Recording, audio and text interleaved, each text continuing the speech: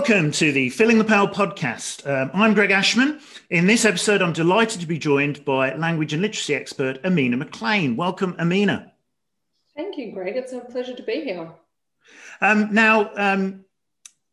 You trained, I believe, and correct me if I've got this wrong, because these are areas outside my area of expertise, but I believe you trained as a speech language pathologist. Is that right? Yep.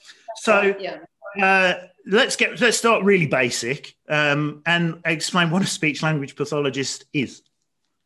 That's a good question because I don't think it's a very well understood profession. I think it's pretty well understood in education, but speech language pathology brings together language, linguistics, cognitive science, anatomy, physiology, lots of different disciplines. And we work with language, literacy, speech, voice, fluency, cognitive communication, social skill development, lots of things that are really to do with what exists in the interpersonal space between people. Wow. So it's, I think some people might have a picture of like the person in the King's Speech who sort of coaches the king, but it's more than that. It's to do with, it's not just about speech, is it? It's about reading as well would be involved in there. Yeah, so broadly, I think there's two branches of speech pathology. There's communication, and so many things fit within that. So there's non-verbal communication, there's verbal communication, there's written communication, there's what we call multimodal communication, where we might use technology, for example. And then there's also the swallowing, eating, drinking, and swallowing branch of speech pathology too. So it's a really broad discipline, and you end up kind of choosing a specialty, I suppose, whether you intend to or not. And it just happened for me, not really with any real planning, also luck, but I ended up falling into the language and literacy space. So how did you see, once you're in speech language pathology, you fell into that space. How did you, as you say, it's not necessarily a very well understood profession. So what drew you into it in the first place? Yeah, good question. I think like a lot of secondary school students, I really agonised over who am I, what am I going to do, how am I going to contribute? And I was always really interested in English language. I loved studying literature. I loved writing. I loved reading right from a young age. But I also was kind of a hybrid student, I suppose, because I loved maths and I loved the sciences. So my idea was to find something that brought all of that together. And so I suppose I started researching disciplines that kind of did that, and speech pathology seemed like a natural choice. I had a few different things that I was thinking about, and I got a few different offers from universities. Speech pathology is the one that I took up. Again, it was a bit of chance involved in that, but it was that attracted me to it. Excellent. So a good career for someone who is interested in language and literacy, but also in kind of like a more scientific study of things as well. Yeah, definitely. And the scientific method, but also you do learn a lot about different scientific disciplines, and you study neuroscience, and you study psychology, and you study anatomy and physiology, and generally how does the brain work and how do we process information, and what are the motor patterns involved in speech sound production, and lots of different things. So it is a really cool balance, I think. Now you say that, but I trained as a teacher, and we also studied psychology. But I think I get the impression it might be slightly different. We did things like Vygotsky's zone of proximal development and Piaget's stage theory. In fact, I'm not sure I did much of Vygotsky. The stuff that really stands out for me from my year PGCE is Piaget's stage theory. Was that sort of stuff part of your training or not? I believe it got a cursory mention, but I don't remember it being a significant portion of our degree. More so, I think the focus was on how we learn and how we learn to do things and how we process information and what teaching a skill or a concept looks like. In my mind, and that's, I think, probably why I've ended up in education too, is I see lots of parallels there's a lot of overlap between speech pathology and teaching. Not so much in terms of, I'd say definitely not in terms of the course content. They're very different in terms of the pre-service part of the professions. But I think the actual practice elements I actually wish the disciplines would work better together and got to share a lot more space, because I think there's a lot for speechies to learn from teachers, but also teachers to learn from speech pathologists. So am I getting the impression that your training was fairly kind of hard-edged and scientific, or did you spend a lot of time in the kind of space that, like, I suppose where I'm coming from, leveling with you, is I have a hypothesis that teacher training is not hugely effective.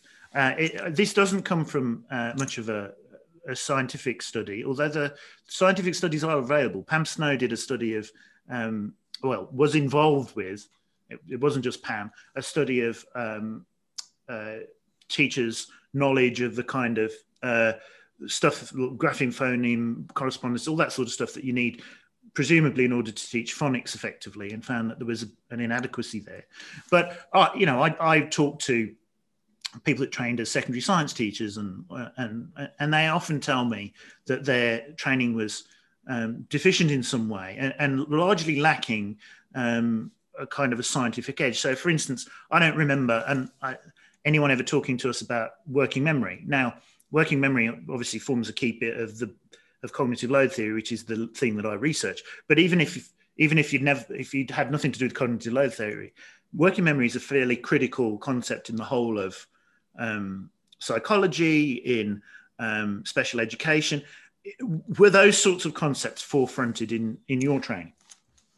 Yeah, to a degree. And I think they probably were more than I remember. It's more so that I've realised later, and the more I learn and the more I'm in education, they go, oh, that's actually that, but by another name. So I suppose a really nice example, well, I suppose we're taught a lot of knowledge in a speech pathology degree. It's very heavy on theory, but there's also a huge component that's practical. So learning skills, getting a lot of feedback on skills. And you're right that it's an evidence-based profession. So everything that we do is drawn from lots of disciplines, but we're taught to be very rigorous in what we do. And I suppose there's two parts to that. There's the research evidence, but there's also professional skill and judgment. And we're kind of taught to pull those two things together. And, clinical or professional skill is not the be all and end all, and neither is knowledge of the literature. It's about how you put those things together and that kind of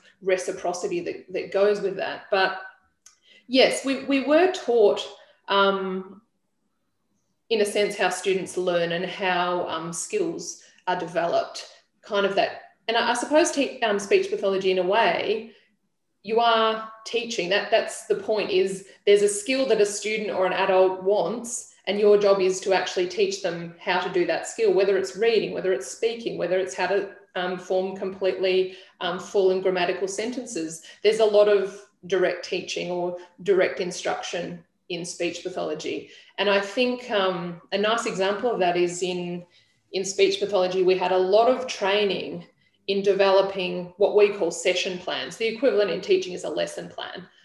Just in speech pathology, you're doing it one-on-one or a small group rather than a whole class, and that's a different scenario. But we had rigorous training in that, and you have your session plan. It starts out with a session goal, which equates to a learning intention. And then you have to write your procedure, which is actually how you'll run the session step by step. And then we had to provide references from the literature as to why we'd chosen those procedures and why we thought they'd be most effective. Gosh. And then you have to develop your kind of contingencies up and down, or we call them step up, step down, as in if the student performs better than we expected, we've got something for them to go on with that's more complex, or they perform at a lower level, we've got a way to step it down and provide them more support. And then the next step is you have a section where it's modelling, prompts and cues. So all the things that you'll provide, but then how you'll fade from maximal to minimal support. And then the final section is, what does success look like? How will you kind of measure it? So you start out with that framework, and all the way through both the knowledge and training parts of the degree, you're working with that kind of level of detail and support and scaffolding. So you become really good at kind of monitoring student performance and that sort of thing. And I think those elements of speech pathology are what I really loved to bring to teaching. But it was a really thorough training. I was really happy with I felt ready to practice as a speech pathologist. As much as I've learned far more out practicing than I did in my degree, it was a really good foundation. That's quite, that bit about having to justify the moves you make in the lesson, by referring to evidence, is completely absent my experience of anything in teaching. And that seems to me to be the most the biggest difference between what you describe. Did anyone ever talk to you about like constructivism or that direct instruction was like bad or oppressive or any of that sort of thing? Did that creep in there at all? Not at all. In fact, I think we call things by different names in speech pathology, but I would say the way that we were taught to implement therapy or instruction, intervention, whatever you want to call it, explicit instruction is often best practice in terms of the literature. It depends what you're teaching. So for example, in speech or in literacy, explicit instruction is our technique for intervention. You're explaining the concept, you're modeling the concept, you're modeling the skill, you're providing maximal support for the student, like what's the equivalent of guided practice with feedback. And then you're giving them tasks for during the week that's independent practice. So I would say the opposite of that. There are some things in speech pathology, and this comes back to that idea of kind of biologically primary and secondary knowledge, in that with oral language acquisition or communication more broadly, that's a biologically primary skill. So a lot of the interventions, or, you know, quotation marks, they're interventions for language, occur in kind of natural contexts. And if you're able to talk a lot to a child and engage in a kind of an incidental way, the skill will develop. So there are some areas of speech pathology where it is more about play, interaction, a language-rich environment. But we certainly were never told explicit teaching is bad. There was none of that in speech pathology. So biologically primary, we probably ought to explain that just in case people listening aren't quite clear. So do you want to have a go at that? Oh, you're putting me in the hot seat, Greg. You're far more knowledgeable in this domain than I am. But the way I conceptualize it is that the biologically primary knowledge, as humans, we've kind of evolved to have these innate skills, or skills that are fairly readily acquired by almost all children as they develop. So the capacity to kind of speak and listen, basic social skills, problem solving skills, those sorts of things. And then we've got our biologically secondary knowledge that we haven't really evolved to be able to do independently or learn independently. And arguably that's one of the purposes of school, is to impart this knowledge, but it's skills that require explicit teaching, like learning to read, like learning to write well, playing particular musical instruments, doing particular mathematical problems. Is that a fair? Absolutely spot on. I think that's, yeah, absolutely spot on. Now, we'll just change tack slightly because I understand that you're about to make a bit of a career move, and you're moving to Docklands Public School in Melbourne. Would you tell me a little bit about the school and why it is you've decided to make a move and go and work there? Yeah, good question. I've had a few different career moves in and around education over the years. I've been at La Trobe University the last 5 years. I started out there as Professor Pam Snow's research assistant. I think she's been a guest on your podcast. And then I moved into teaching and research, and I've been doing that for the last 4 years or so. Higher education is not in a great space at the moment, but also I had this opportunity at Docklands Primary School come up, and a couple of other things that I'm going to be doing next year. And when I weighed up the pros and cons of staying in academia and moving back to the coalface, that kind of won me over. I suppose what I'm most excited about is being able to put research into practice, and that's my favourite thing to do anyway. I do a lot of work directly with teachers and in schools, and it's important to me that I don't just know stuff, that I can do stuff. And I want to be able to do that. And I think there's a huge amount of momentum at the moment in terms of particularly the science of reading and how we implement best practice. And it's really exciting to be a part of a school where the principal and the assistant principal, we share values and share ideas about what best practice can look like in literacy, but the curriculum more broadly. So yeah, I am going to Docklands Primary School, which is a brand new primary school right in the heart of Melbourne. It opened up really just due to demand. The surrounding schools have really outgrown the demand of the area. Lots of people are moving into CBD apartments. So we're starting out very heavy in foundation in year one. I think it's 5 or 6. It could change. There's still more enrolments coming in, but 5 or 6 foundation classes. Gosh. A few year one classes, and then a 2-3 class, and then a 4-5-6 class. So it's going to be pretty interesting in terms of delivering the curriculum to such a bottom heavy group. But it's it's really exciting to be able to be part of a school from conception and to build things the way we want them to be built, rather than thinking about having to change things or change practices. So I'm going to be leading literacy. So within that, looking at what our curriculum canon should be, I'm writing scope and sequences for F to 6 reading and F to 6 writing. I'm going to be managing the assessment program. We're going to have a response to intervention framework, which is where you have your tier 1 best practice instruction, tier 2 additional top-up support, tier 3 intervention for students who struggle. So I'm going to be managing that, doing a lot of coaching in the classroom, and in charge of sort of a whole school professional learning program. We've got some new graduate teachers and teachers coming from lots of other different schools. So as a way of ensuring we're all on the same page, we're all working from the same knowledge base and developing some skills as well. Excellent. Wow. Well, good luck with that. So it's really exciting. The idea, it's I've fancied it in the past. The idea of starting a school, brand new. I've never ended up in one, but the idea to shape it from the very beginning and build the culture and everything that you want to be in place, it's really exciting. So I think you'll enjoy that. Now, in terms of that, so we've kind of touched on this already, but I'd like to dive into this a little deeper with a couple of questions. So, and it's a fairly big question, this, but we'll get there. What do you think are the most effective methods for teaching literacy? And by literacy, this is one of my bugbears. I mean like reading and writing, whereas lots of things these days gets called literacy.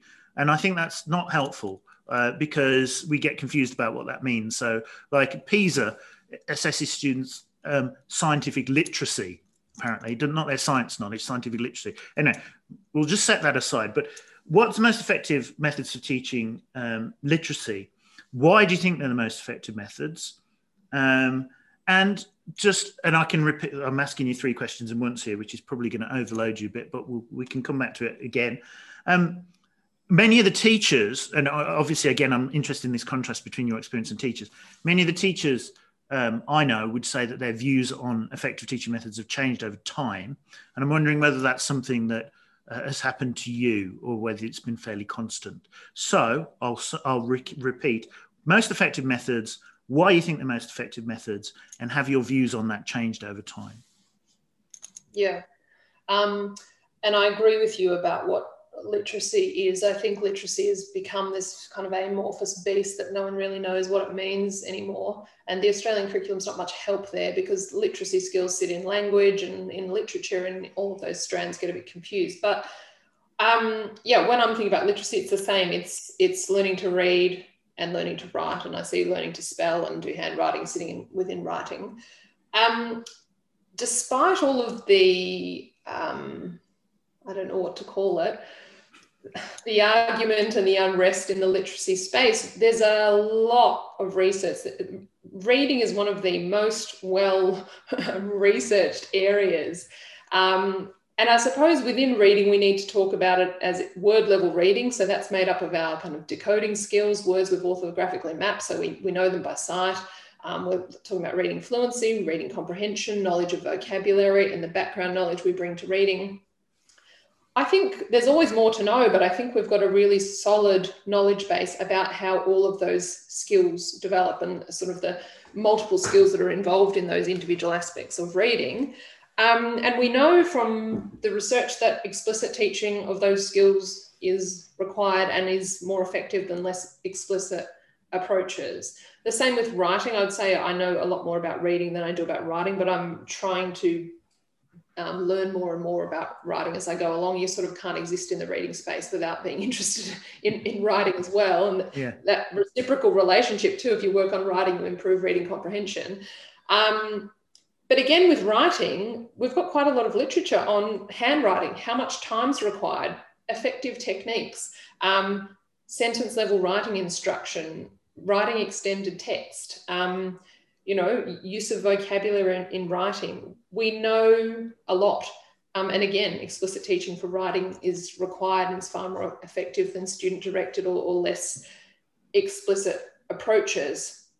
For me, I suppose the debate seems to be around people deciding how much adult mediation they're comfortable with in student learning. And it exists in literacy and other spaces as well. But that's certainly my approach, is explicit instruction. And within that, I'm talking about, there's lots of research by, Engelman and Rosenshine, and my particular approach is that kind of explicit direct instruction approach by Hollingsworth and Ibarra. But being clear about, what am I teaching today? How am I going to model those skills? How am I going to get kids to practice those skills?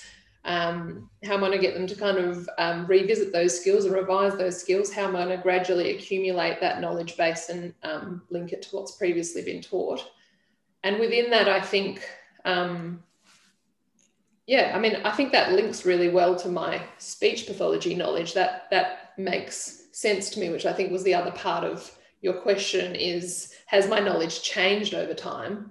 I don't think I've had a moment of enlightenment where I go, oh, wow, all my foundations have been shaken, but I certainly know a lot more than I used to know. But my foundation in speech pathology, and I feel really lucky that that was the first degree that I ever did, because it kind of made sense to me. And the more I learned about explicit teaching, or the kind of the various processes involved in learning to read and write, I kind of went, oh yeah, of course, that makes sense. And it kind of made sense in terms of how I've been trained and how I was already working. And I don't think there was anything where I went, I really need to change my mind about that. It was more, how much more can I learn about it, if that makes sense. Yeah, so that's interesting, because a lot of the teachers I talked to would have had that kind of epiphany moment where but of course, if you're trained in effective methods and they're effective, you don't. What happened to us is that we were trained in ineffective methods. We couldn't get them to work, and then someone said, "Well, actually, despite what you were told, those are not effective methods." And then you have the epiphany, and things like, the damage that we've done over the years with ideas, and I think it comes from a good place. I think it comes from trying to respect children as individuals and empower them. But this idea that they should do writing, free writing with invented spelling, and just write loads of stuff that is unintelligible and wrong, and that somehow at the back end of that we can give them a few tips or a bit of feedback, and by repeating that process they will get better. It's not logical. It doesn't make any sense logically, but I think my view is it comes from a deeply ideological place. It's about wanting to center the children and their experiences. But of course, if you give them the tools first, the prerequisites, then they can express their views. They can make their thoughts about the world clear. They can articulate them. They're not going to have that frustration. So for me, I don't really see a tension there, but I'm aware that a lot of people do. And one of those people, well, maybe not quite to the extent that I've just outlined, but one of the most interesting characters in education in many ways is Diane Ravitch, because she's actually done the kind of like the reverse to most people that I know, in that she was a very committed what they call reformer in the US, so very, very into standardized assessments and things like that. And she wrote a book which I love called Left Back, which is the history of progressive education in the United States. But in recent years, the last 10 years or so, she's kind of flipped and become more a supporter of these progressivist ideas, and obviously I've gone the other way, almost in the same timescale.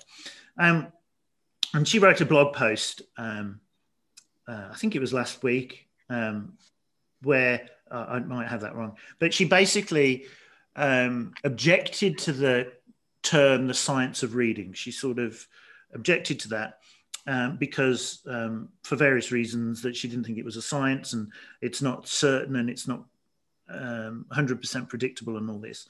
And then people like Dan Willingham chipped in and said that they disagreed with that position. But Ravitch is very influential with her blog post, and so a lot of people have been sharing this. Now, you've already used the term science of reading in our discussion, so I think I know where you sit on this.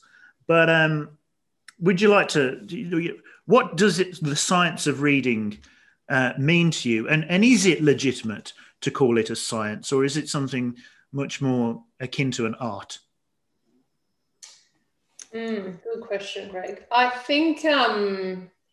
think people don't like the term science of reading because of what they associate with it. And I think that links to, the reading wars and what you're talking about too, about ideology and people's attitudes and beliefs about how these processes should occur for students. And I think I was reading what Diane Ravitch had said about, there can't be a science if one student comes to school already being able to read, and then another student learns in year 3 and another student learns in, year 6 or whatever it was, so that science can't exist, for reading. I think as a community and people passionate about literacy, science of reading has come about because we kind of needed a term to explain all of the bodies of knowledge that come together to inform us about how reading develops. And within reading, all of those skills, so that all of those kind of keys to reading, phonics, phonemic awareness, vocabulary, reading comprehension, fluency, knowledge, and it's the same for writing. And that's informed by, cognitive science, linguistics. There's lots of disciplines that have contributed to the broad literature. The science of reading really pulls all of that together and says, well, what do we know collectively from all of these studies that have happened across all of these disciplines? So I find it a really helpful way of pulling everything together. I don't agree with Diane Ravitch's position that there's not something such as the science of reading. I think it's what we collectively know about reading based on all of the scientific experiments or studies that have been done over time. I think it points to, and far be it from me to accuse Diane Ravitch of having a misconception here, but I'm a trained scientist, so my first degree is in physics. So I did natural sciences at Cambridge, basically sort of majored in physics. And one of the very first things we did on day one of 101 physics, or whatever you want to call it, is start working out how to calculate the uncertainties in the measurements we were making. And I think a lot of people think science is about certainty. It's about completely causal relationships. So if I do this, then this will certainly happen. But not even physics is like that. And physics is the most like that of all the sciences. And science can be probabilistic. So just because not every single kid will get to exactly the same point in a lesson, we can still say, yes, but on average, this particular approach is more effective than that particular approach. And also, I think the science of reading encompasses other things that sort of, it's not necessarily just about instruction, but that sit underneath it, like how we perceive words. You'd know much more about this than I do, but how we, what happens in the brain when you're processing language and all that sort of stuff.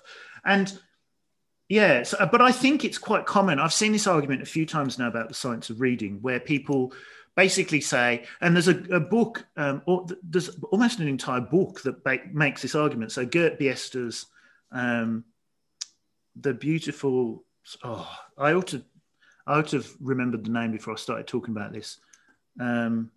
Beautiful Air. Anyway, he wrote this book where basically he said that everyone's wrong about education because they treat it as if it's certain that if you put this input in to this kid, they will get that objective. But nobody treats it that way. No one thinks of it that way. And it doesn't have to be certain in order for us to be able to have a science of it. Sorry, I'm ranting, but I'll... No, but I think they're all really good points, Greg. And I think it points to also in education, and coming from a more scientific discipline into education, there's different ways of thinking and conceptualizing these terms. And you're right that I think people think science, oh, let's turn, each classroom into a lab experiment, or we have to all be robotic and rigid in how we do things, and every child is exactly the same. And it's not that at all. It's science is a body of knowledge. And in reading, we have this immense body of knowledge. And it's about saying, well, based on what we know, if we do practice X, Y, and Z, this is going to give students the best chance of success.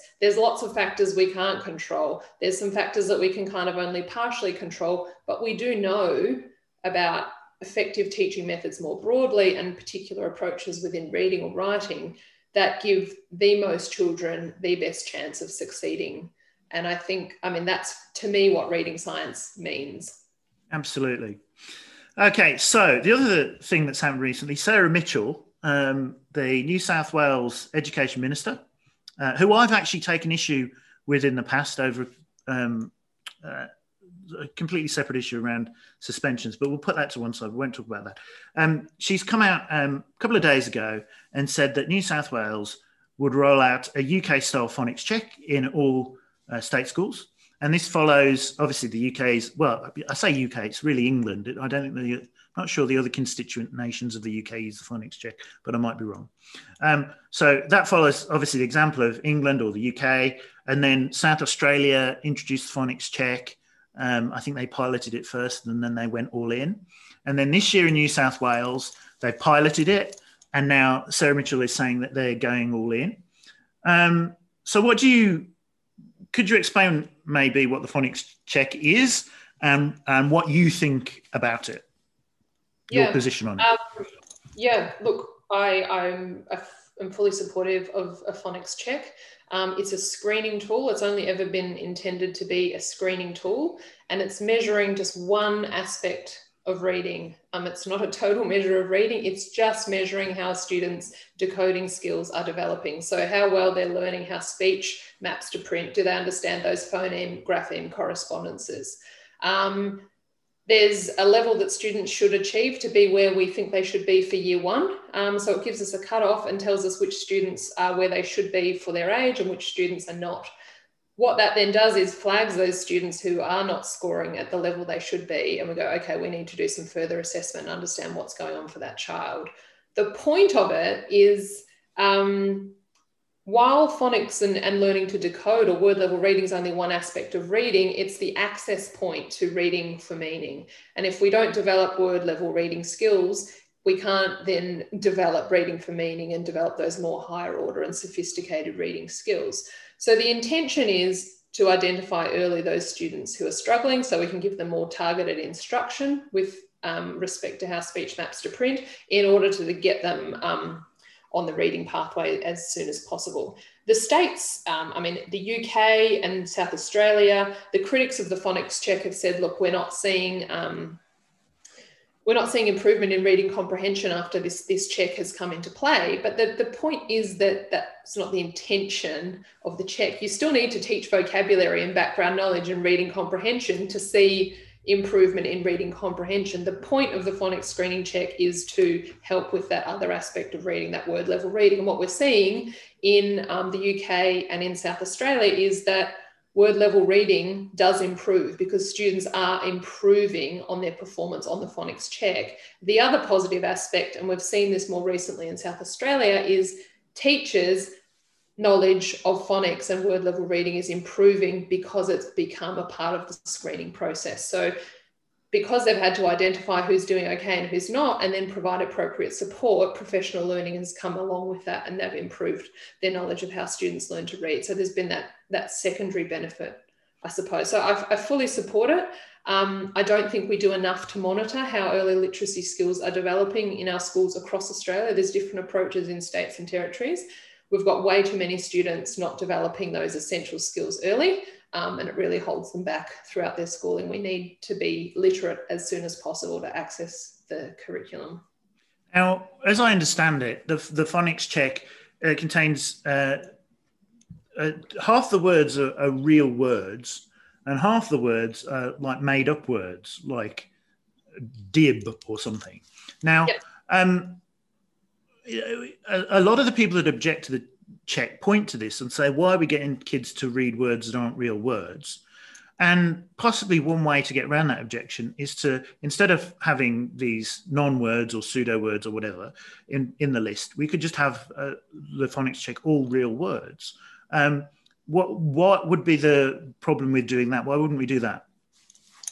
Well, the problem is students may have seen these words before, and they may have been told what these words are as whole words and never had to learn the phoneme grapheme correspondences. We have two, and I'm sure lots of your listeners, Greg, would be familiar with this, but we have kind of two routes that we use, two different routes we use when we're reading words. We've got the lexical route, or the whole word route, and we've got the non-lexical route, which we use when we're actually sounding out or reading, decoding through a word and going through those phoneme grapheme correspondences. So the phonics check is an assessment of that non-lexical route and how well decoding skills are developing.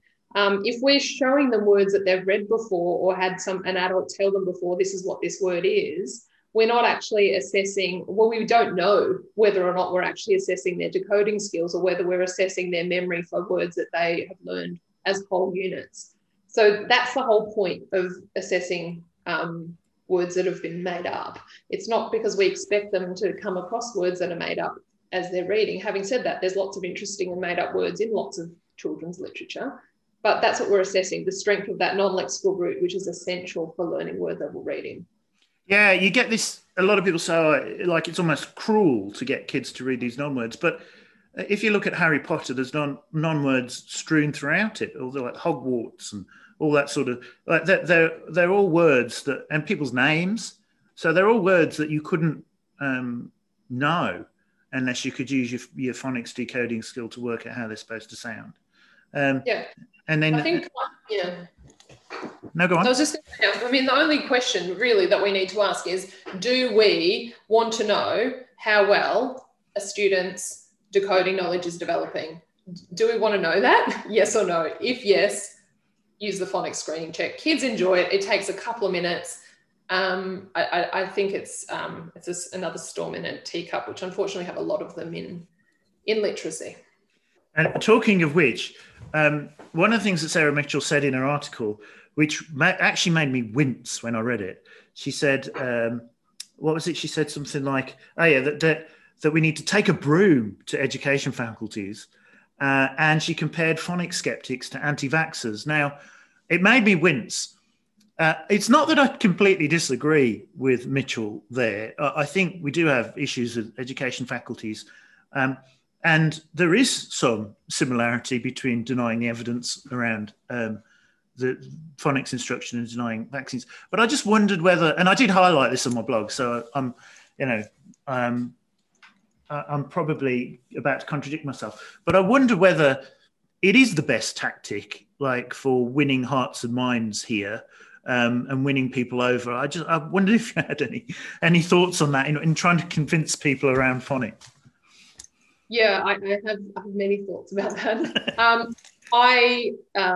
Jordan Baker, who wrote the article, amazing journalist and does some great education reporting, and I really agree with a lot of what Sarah Mitchell is doing, and I think she's really switched on. And I suppose that's what makes stuff like this such a shame, because we know, and there's a decent amount of literature about this, using strong language causes further polarization. And I think even, I think she said something like, the war's over, the war's been won. And I think even, and, I'm not preaching because I've been guilty of this plenty of times myself, talking about the reading wars, it automatically makes people feel like there's a side to be on and I need to pick a side. And then you develop this kind of, this groupthink or this tribalism where there's this one way of thinking or this other way of thinking. And it's, tensions are already high when it comes to reading science. And I think stuff like that. I think even Jordan explained it as the controversial phonics check. And I think, again, that pricks people's ears up of what's controversial about it. What should I actually think or feel about this? Why is it controversial? I think language really matters. I actually, I wrote a blog post, I think it was this year. It's been such a long year that I forget when things have happened, but about, I think it was called something like, can I change your mind about changing minds? And a lot of our tactics that we engage in either consciously or subconsciously actually end up making people disagree with you even more than they already do. And a lot of the language we use, I think on both sides of the debate in phonics, the way people conceptualize things actually ends up just further cementing what people think and believe is the right position. I certainly think if you go to somewhere like EduTwitter, that's what you see. Like, but I've got a little bit more sanguine about this over the years. I mean, I write a polemical blog. I say what I think because that's how I started off. I started off writing pseudonymously, and it was like an escape because I was like frustrated by the world of education that we're in. And then I realized that over time that actually what I was saying was fine and it didn't need to be pseudonymous or anything, but it's still quite a polemical blog. And you could say, well, am I polarizing people? And that's what a lot of people sometimes feed back to me. And I don't think I've ever convinced anyone to change their mind on Twitter, debating on Twitter.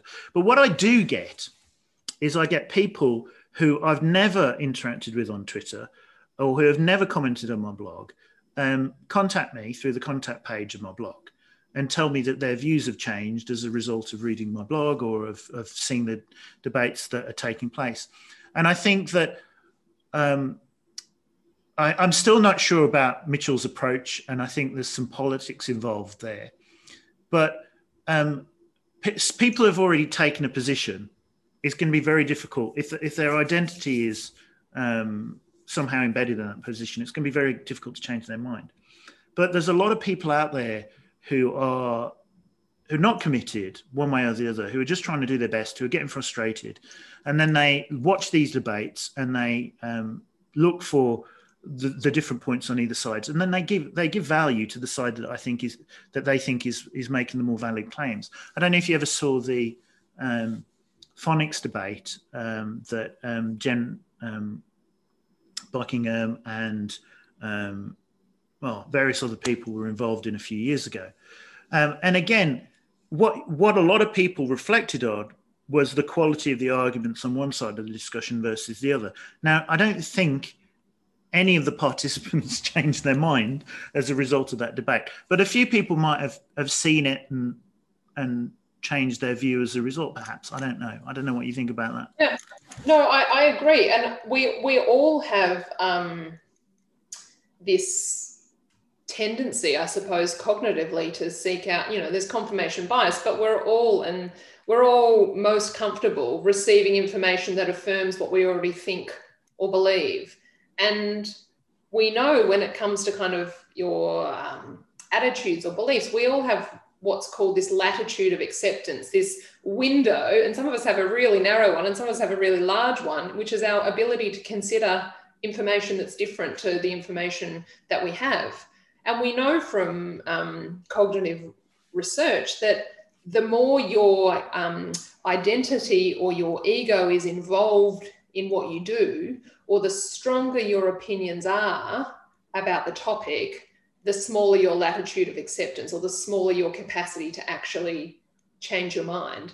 And I think it's the same in the work that you do and similar in the work that I do, that it's not, for me, I've got no interest, and this might sound awful, but it's not an effective use of my time to argue with people who have no interest in changing their minds about practices in literacy. And, it's unpleasant for them and it's unpleasant for me. And I've just, a year or two ago, I just said to myself, I'm not going to do that on Twitter anymore. I'm not going to get into arguments, and I really don't anymore.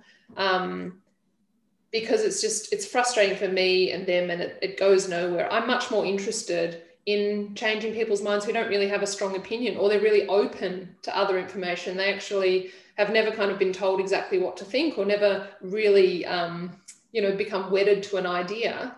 And there's so many people in education out there. I feel like there's real momentum at the moment and a real thirst for knowing better and being able to do better in terms of our practice. I think that's where the real change can lie. And I think, I know your blog really influences people in that domain. There's lots of people who are curious and open. And I think, unfortunately, the people who are least curious and least open are the ones that dominate the discourse sometimes. Yeah, and I have to say, like, on my early days of Twitter back in sort of 2012, I would engage in these 3-day long debates, I don't really do that now.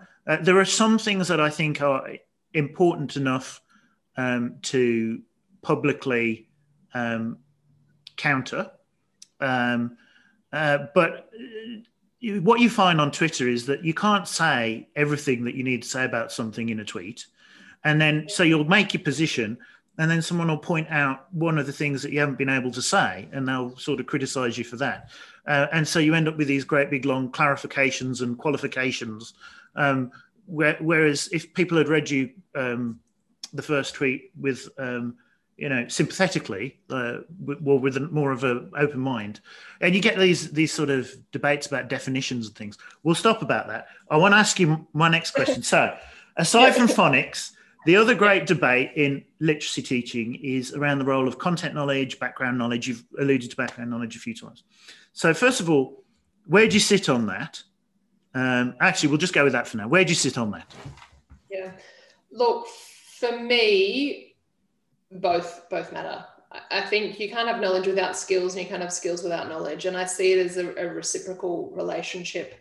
My personal view is in the very early years, in sort of foundation and year one, we really should be giving students the skills that give them access to knowledge, and then it becomes that reciprocal relationship. I mean, there's skills involved in reading comprehension, but there's lots of knowledge that makes reading comprehension better. So I think I don't sit in either camp. I think knowing a lot of stuff about a lot of stuff is one of the most incredibly important things we can do for students, but also teaching them word level reading, teaching them a lot of vocabulary, teaching them how to actually read for comprehension, teaching them to write sentences well, paragraphs well, extended text well as filling them with knowledge is where it's at. So I don't sit in a kind of knowledge or skills camp. I think bring it all together. Do you see teaching vocabulary then as teaching a skill? Because I would probably think of that as a body of knowledge. It is, but there's parts of it that are skill. So I think the more you know, the more you add to your vocabulary. But I see it as a skill in terms of so that you can explicitly teach vocabulary. I would see that as imparting knowledge.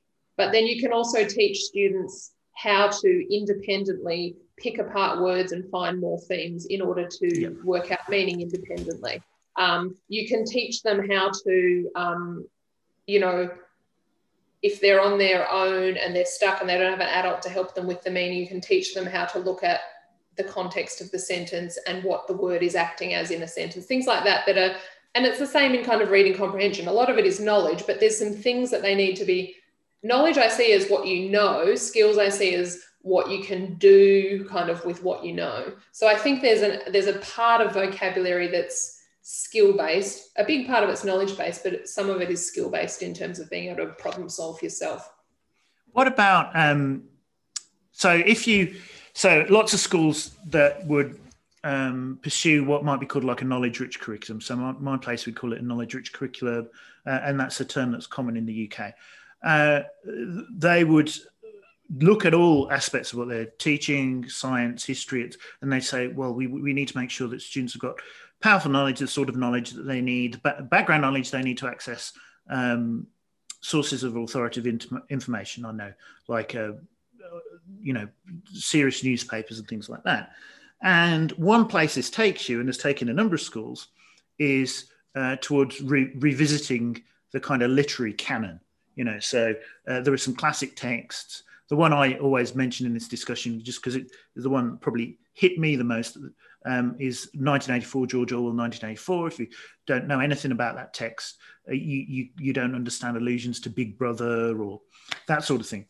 But if you do that, you then get this curriculum if you don't watch out, that looks very white and European and male. And people then say, well, this idea of a canon is racist and exclusionary.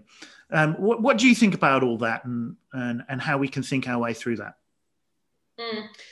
I think, and one of the people I've learned the most from about this is Jasmine Lane, who I think is such an incredible educator, and she's so early in her career, and yet she just knows so much. And I think, wow, have you been teaching for 50 years? She's just, and the way that I've heard her put it is that, you know, the reality is that this is kind of the knowledge base and the history that we have. It's about how we discuss it and how we present it. And for me, you know, I had this discussion recently with a teacher about, you know, and I think I've seen some discussion online as well, like, you know, if a text has got something about genocide in it, or something that's homophobic, or something that's racist, do we just, let's not read that text or use that text? Whereas for me, my position would be, I think that actually we can teach the complexities and the issues and the problems through accessing our history and through accessing our text. I don't think we should be just teaching, you know, white male dominated history. I very much see myself as a progressive and a feminist, and as much as I'd probably get pigeonholed otherwise.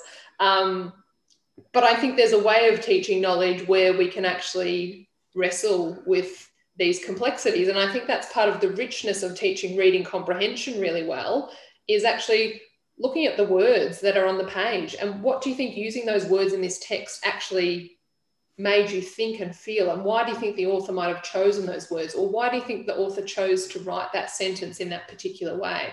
Or why do you think the author actually wrote that and it was actually really confronting? What do you think that was about? What do you think the author might want us to consider? So there's lots of really cool things you can do in terms of reading comprehension, but also just unpacking knowledge and, you know, complex historical facts and features. There's lots of ways that we can develop good skills through teaching knowledge, whether we like it or not. Knowledge and history, a lot of it is not pleasant, but knowing it is actually key to functioning as an independent adult in society, and opens lots of doors to you, whether we like it or not. Excellent. So a couple of final questions. I wanted to talk about, so last year, when we could still have conferences before the Great Plague came, you spoke at Research Ed in Melbourne on teacher professional development. Can you just tell me a little bit about that? Yeah, it's one of the things I'm really interested in. I suppose my key research interests are kind of literacy instruction, pedagogy, but professional learning is a big interest of mine. And I suppose we know from the literature that we do have that teachers are really underprepared to teach literacy, but I think to teach more broadly, and I know you've written about this, you know, what to teach, how to teach it. A lot of that's missing, and you figure it out on the job, and how well you do that depends on the school you end up in and the mentoring you have. So a few years ago, I got particularly interested in professional learning, and I do a lot of professional learning in schools as well. And so, yeah, what I did at Research Ed last year was, I suppose I asked the question, is professional learning effective? And then what are kind of barriers and enablers for changing knowledge and changing practice in teachers? And I think it's funny because with professional learning, we have lots of kind of these ad hoc one-off sessions and we go, oh, you know, everyone knows better. And, you know, it's that, I think Maya Angelou quote, when we know better, we do better. And a lot of people use that quote, but it's actually not true. Like, learning new things doesn't mean we do things any better. What we know from the literature is most professional learning actually has limited effect on teacher knowledge, and it has almost no impact on practice.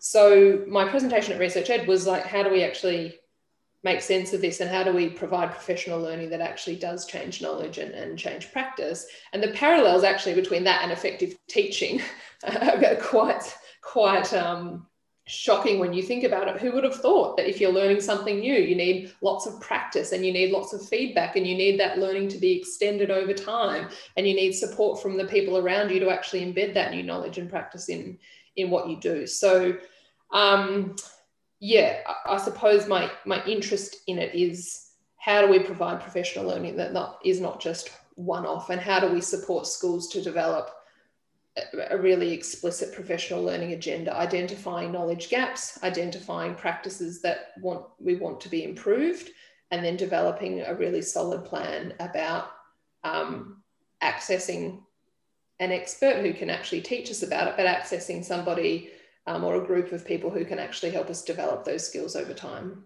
I think one of the things that we often really neglect when we think about these things is that actual teaching is a very complex process. And it's highly, in terms of cognitive load, it's highly demanding. And so to radically change the way you teach, which a lot of these programs would aim to do, it's just not going to work. Dylan Wiliam, I remember him talking once. I went to a conference, I think maybe 2011 or something, and he was speaking.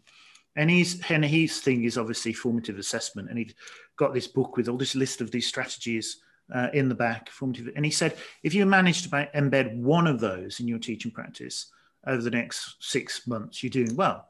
And so he had this idea of having these groups of teachers come together, hold each other accountable for embedding one of those practices. I think with something like, if you're changing the curriculum, that's a bit different, because you don't have to do that all in real time. You don't have to. You're not changing your sort of habituated practice that you've developed over time, and that's very complex and lots of things happening at once. You can actually change the curriculum more in slow motion, so you've got more of a chance there. But I don't know. I think it's it should be pretty hard to change the way that people teach. Yeah. I mean, the first part is the majority of professional learning is rubbish. But if you actually come across professional learning that's good, often people who have lots of expertise have really expert knowledge, but they don't always have expert practical skills. So even if you come across someone who really knows their stuff, they're going to tell you amazing, interesting stuff about what that area is, but they're not going to necessarily show you or tell you how to implement it. So you might learn a lot about a content area, but the most important part is how we go from knowledge to practice. That is what's often missing. And I think we don't do enough in schools to ensure, I think it's part of school leadership, it's part of school culture that we don't just, don't mind that, my brother's calling me. So I don't think we do enough in schools to support teachers to move from that knowledge to practice point. And we just have our arbitrary PD hours, tick it off, I've done all of these sessions, rather than it being about, well, what do I want to know more about, and what do I really want to hone in terms of skill development? I think that's critical. And I think you've hit a really important point there, because one of the things that we've done is we've taken stuff out of teacher notes, and we often use like slides to frame the lessons, PowerPoint slides now. And they're not like in non-interactive lectures where a teacher just presses slide after slide after slide. It's like almost like our interactive lesson plan. And we put stuff on the slides now rather than in the teacher notes, because if the teacher forgets to do the thing that we want them to do and it's on the slide, the kids will go, aren't you supposed to do that thing? And so they hold the teacher accountable for it. It's stuff, tiny things usually that we've just discovered through our own processes make something a little bit more effective. Look, final question. Well, 2 parts. Okay, so, and I like to always get to this with, I like to end with a bit of optimism. So, what do you think is the blockage? What do you think, if you agree with the premise, what do you think prevents the education sector from engaging more with evidence? And that doesn't sound very optimistic. So, what's your solution? Mm-hmm. 2 prongs to it, I think, and the 2 prongs are the problem and the solution. Pre-service teacher education, we need drastic improvements in terms of the content that's taught, but also the skills that are taught. I think it's just not okay to go through a teaching degree and not learn enough about your content areas, but also not develop skills in terms of how to teach. And I think, education gets away with a bit the other kind of professional disciplines are held to a higher standard about. So I think it's a problem, but it's also a solution. And I think there's some exciting things happening already in that space in Australia, and there's at least a lot more discussion around it. I'm really excited to be part of the Science of Language and Reading Lab, and Pam Snow and Tanya Seri are leading that at La Trobe University, and we're, La Trobe University's School of Education is looking at overhauling our teaching degrees at the moment. So I think there's a lot of, I'm hopeful that schools of education will increasingly feel that pressure and feel the need to be more accountable. There's the work that came out by Linda Meeks and Jen Buckingham, was it last year now, in terms of looking at what content's actually taught and what's missing. So I think that's a solution, but I also think changing teacher knowledge and practice is a problem and yet a solution. And I think the power of the internet and the power of blogs and Twitter shouldn't be underestimated. And I feel like this year it's been a blessing and a curse having the pandemic, because there's just been this influx of professional learning, freely available, high quality online access to experts and access to really rich discussion. And what happens in education is we have this, there's this dominant discourse, or this right way of thinking and doing things. It's kind of, it is that groupthink or that tribalism that I was talking about. If best practice actually becomes that dominant discourse, then there's actually that pressure to conform and that pressure to belong in a good way. Currently, it's kind of, it's working the opposite way. So I think, schools of education need to be more accountable, better quality in terms of course content, but also that groundswell and that sharing of best practice. And I think that's happening more and more now through lots of organisations. There's, for example, the Reading Science in Schools Facebook page, it's got, somewhere between 15 and 20,000 members now, where there's just teachers doing really good work that are generously sharing their resources and their ideas for practice with other teachers. And I think that's where a lot of the solutions lie as well. Horizontal, teacher to teacher, expert to teacher, teacher to expert, and that's how we'll fix it. Yep, definitely. And I'm feeling, you know what, if you asked me that 2 years ago, I probably would have felt pretty despondent, but I really feel like there's been some momentum in the last few years. And I think the more teachers know, practicing teachers and pre-service teachers know about what they're missing out on, the more they're demanding better as well. And I think that's taking up a bit more space in the conversation now. Teachers asking for better training, and it shouldn't be too much to ask for. Absolutely. Well, thank you so much for your time and for appearing on the podcast, and hopefully speak to you again at some point and see how you get on at Docklands. Thanks, Greg. That'd be great to chat to you.